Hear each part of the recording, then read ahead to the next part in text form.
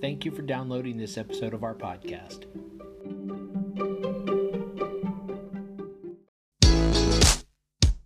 Hi, and welcome to the podcast for Solomon Staircase Masonic Lodge number 357, where we talk about all things related with Freemasonry, including Hermetic teachings, philosophy, reason, spirituality, and much more. We're located in Buena Park, Southern California. Tune in as we continue to update our podcast with informative talks and articles for Masons worldwide and those who would like to inquire within.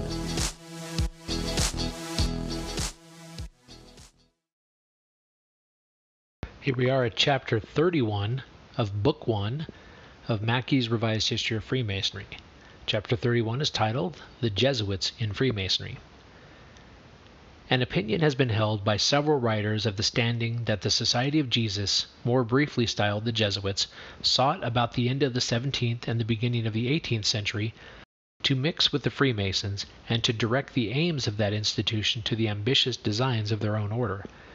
This view has been denied by other writers of equal rank, though it is admitted that Roman Catholic, if not Jesuitical, features are to be found in some of the high degrees.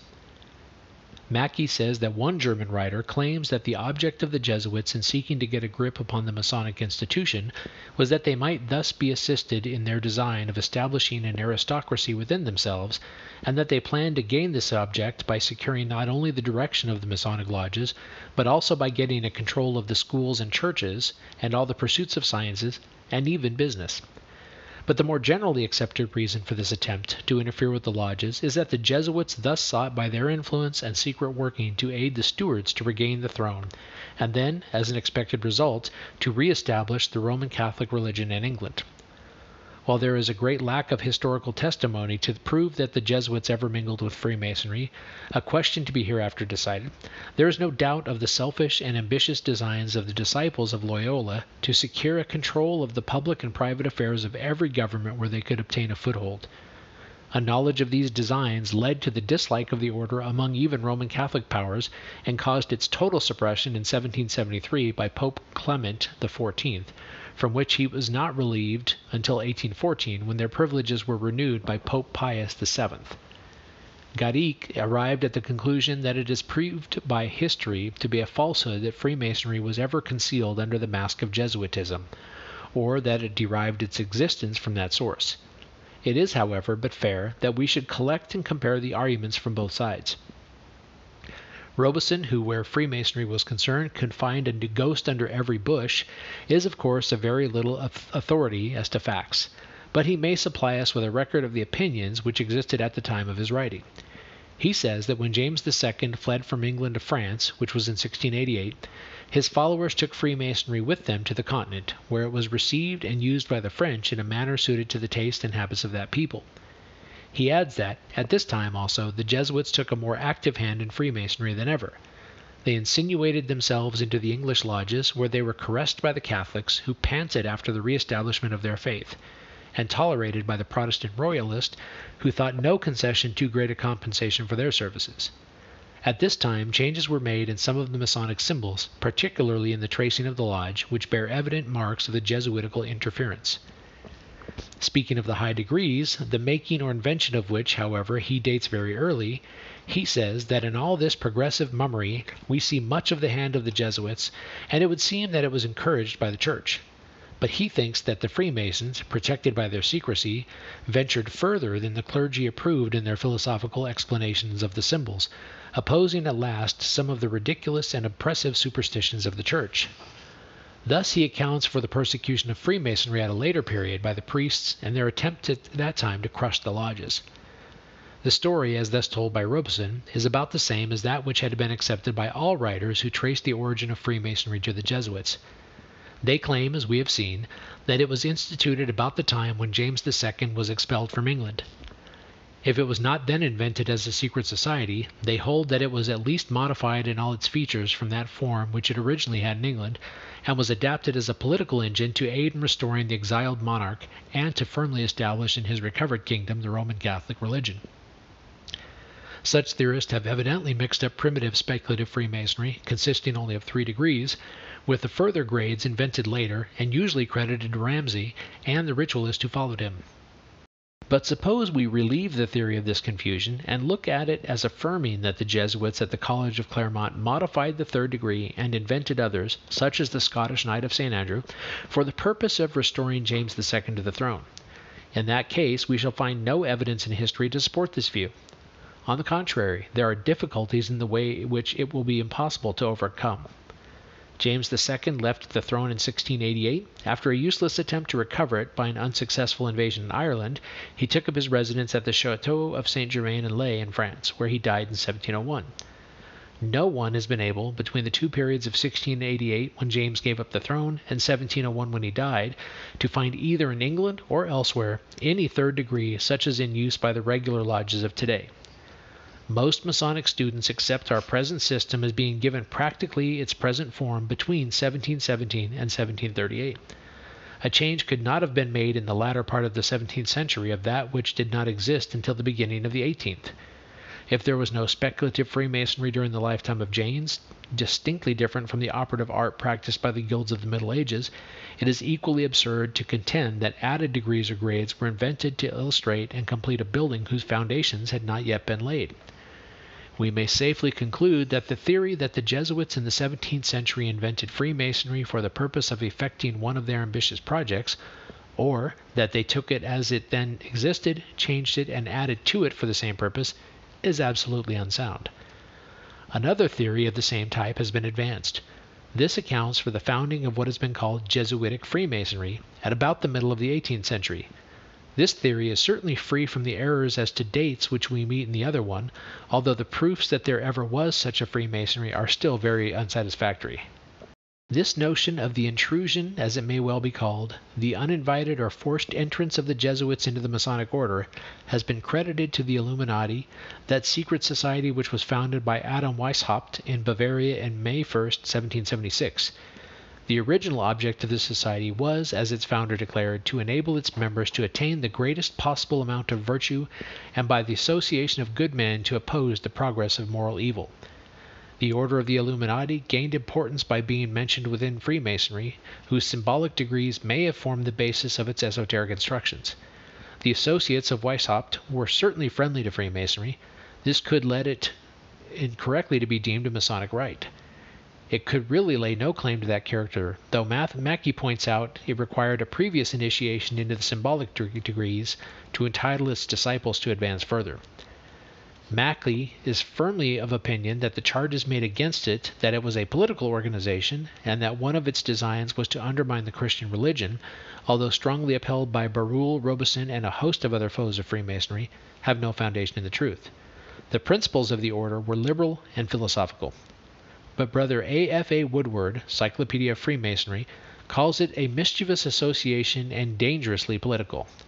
Weishaupt was originally a Roman Catholic and probably a Jesuit, and that he is not the first Jesuit by many who has preached revolutionary socialism and the overthrow of kingly power under the specious names of liberty, civilization, and universal fraternity.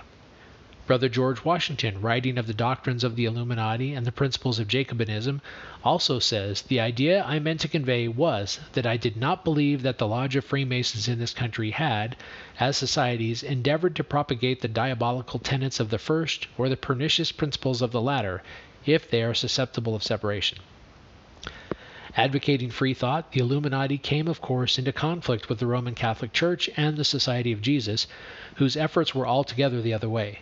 The priests therefore became its most active enemies, and their opposition was so successful that it was forbidden in 1784 by the Elector of Bavaria, who arrested many members, imprisoned their leaders, Weishaupt escaping to Coburg Gotha, and seized its properties. A growing rivalry is reported to have existed between Illuminism and the many Masonic rites, which about the period of its popularity were constantly arising in Germany and in France. With the natural egotism of reformers, the Illuminati sought to improve the superiority of their own system to that of their rivals. We are told they claimed that all the lodges of Freemasons were secretly controlled by the Jesuits, that their laws and their mysteries were the inventions of the same order, of whom every Freemasonry was blindly the slave and the tool. Hence they concluded that he who desired to possess the genuine mysteries of Freemasonry must seek them not among the degrees of Rose Croix or the Scottish Knights, or still less among the English Freemasons and the disciples of the rite of strict observance in Germany, but only in the eclectic lodges that had been set at work by the Illuminati. Such, says Barruel, was the doctrine of the Illuminati, advanced for the purpose of elevating the character and aims of their own institution. The French abbé is not generally trustworthy on any subject connected with Freemasonry, of which he was the avowed and firm foe, but we must acknowledge that he was not far from wrong in calling the story of Jesuitic Freemasonry a ridiculous and contemptible fable. We are disposed to agree with him when he says, if prejudice did not sometimes destroy the faculty of reasoning, we should be astonished that the Freemasons could permit themselves to be ensnared in so clumsy a trap. What is it, in fact, but to say to the Mother Lodge of Edinburgh, to the Grand Lodges of London and York, to their rulers and to all their Grand Masters, you thought that you held the reins of the Masonic world, and you looked upon yourselves as the great depository of its secrets, the distributor of its diplomas, but you are not so, and without even knowing it, are merely puppets of which the Jesuits hold the leading strings, and which they move at their pleasure. With but a little trouble we may be able to solve this apparently difficult problem of the Jesuitical relations with Freemasonry. The Jesuits appear to have taken the priests of Egypt for their pattern. Like them, they sought to be the preservers and the explainers of religion. The vows which they took attached them to their order with bonds as secure as those that united the Egyptian priest in the sacred college of Memphis. Those who sought admission into their ranks were compelled to pass through the trials of their courage and faith. Their ambition was as lasting as their cunning was keen. They strove to be the confessors and the counselors of kings and to control the education of youth, that by these means they might become of importance in the state and direct the policy of every government where they were admitted. This policy was on all occasions to be made to serve the interest of the Church. With not less than 100 schools or colleges in France, the most important was that of Clermont, which, though at one time closed, had received renewed letters patent from Louis XIV. This college of Clermont, where James II was a frequent guest, led there by his religious feelings, is said to have been the seat of that plan of the Stuart faction to secure either in the invention or the adoption of Freemasonry a means of restoring the monarch to his throne and of reviving the Roman Catholic religion in Protestant England.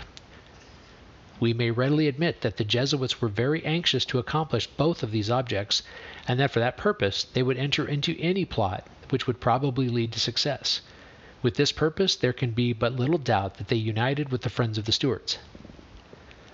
But this conspiracy could not have had any reference to a Masonic organization, because Freemasonry, as we now know it, was during the life of James II wholly unknown in France, and known in England only as a guild of operative Freemasons, into which a few non-Masons had been admitted through courtesy. It certainly had not yet been assumed the form in which we are called upon it to view as the political engine used by the Jesuits. The Grand Lodge of England, the mother of all modern speculative Freemasonry, had no existence until 1717, or 16 years after the death of the king. We are bound, therefore, if on the ground of these dates alone, to reject any theory that connects the Jesuits with the Freemasonry during the life of James II. Nevertheless, we may be ready to admit their political plots in the interest of that dethroned king. During the life of his son, and as far as that goes his ranking successor, the so-called James III, speculative Freemasonry was organized in its modern form in England and passed over to France. The lodge established in Paris in 1725 was probably built up of friends of that Stuart family and has already been shown. Probably most of its members were Roman Catholics and under the influence of the Jesuits, but it is not likely that those priests took an active part in the inner organization of the lodge. They could do their work better outside of it than within. Mackey finds in the Rose Croix and some of the other high degrees the influences of a Roman Catholic spirit in the original rituals. This might naturally arise from the religious tendencies of their founders, and did not require the special aid of Jesuitism. The bull of excommunication of Pope Clement XII in 1738 must have cut off the Jesuits from all connection with Freemasonry except as its foes and slanderers, parts which up to the present day they have played without a halt. We must refuse to accept the theory which asserts that there once existed for the Jacobite cause a friendly union between Freemasonry and Jesuitism. That is one of those mythical stories which, born in the imagination of its inventors, has been fostered only by the easy belief of those accepting the claim.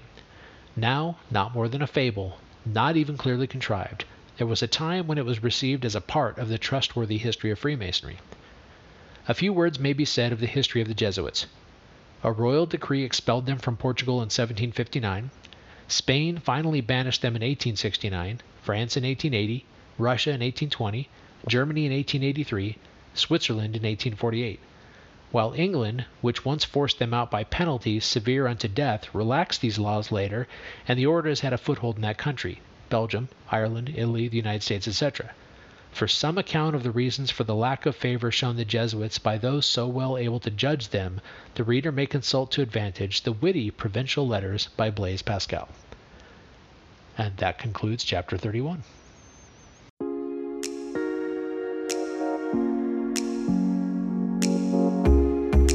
Thank you for listening. If you like what you heard, please subscribe and leave us a comment. We enjoy hearing from our listeners. If you really like what you heard, share this podcast with your friends and lodge members. Visit us online at solomonstaircase.org.